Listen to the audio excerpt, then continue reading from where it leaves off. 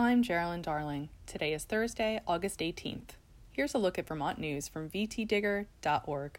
A local branch of the NAACP is denouncing the sale of what appear to be slave shackles at a gun show held last weekend on the Vermont State Fairgrounds in Rutland. The Rutland area branch of the NAACP wrote a letter to the Fairgrounds Board of Trustees Tuesday night, criticizing the organization for permitting the sale of such items, and circulated a petition Wednesday morning, calling on it to prohibit similar sales in the future. The fairgrounds are run by the Rutland County Agricultural Society, which is hosting the 176th Annual Vermont State Fair at the site this week. Members of the fairgrounds leadership team could not be reached for comment Wednesday. The NAACP's letter encouraged fairground leadership to take immediate action in reviewing policies with vendors at the Vermont State Fair in an effort to prevent similar occurrences this week and in the future.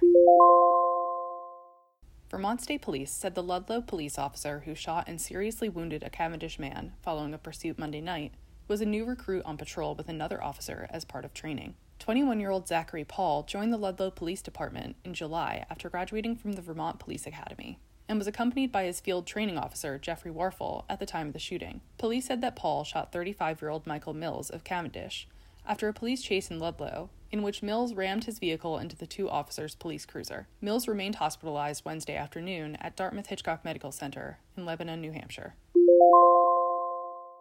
15 apartments in Montpelier went without hot water for nearly a week and had no water at all for several days after the building's pipes failed in a string of water main breaks straining Vermont's capital.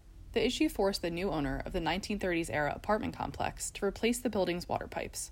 While the owner completed that work, his tenants filled water buckets from a hose outside the building to flush toilets. The owner also provided a set of portable toilets, which he placed in the parking lot for tenants to use.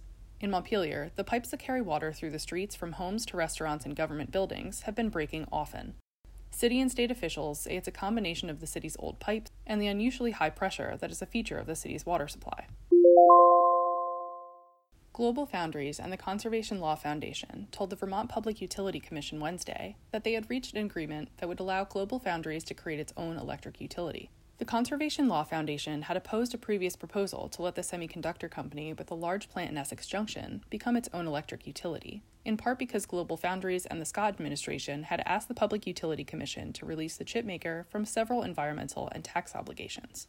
The Public Utility Commission will now decide whether to allow a new company formed by Global Foundries to become an electric utility. Previously, the chipmaker had proposed to become its own utility, which the Commission shot down. Commissioners set September deadlines for submission of written arguments as to whether or not the chipmaker should be allowed to proceed.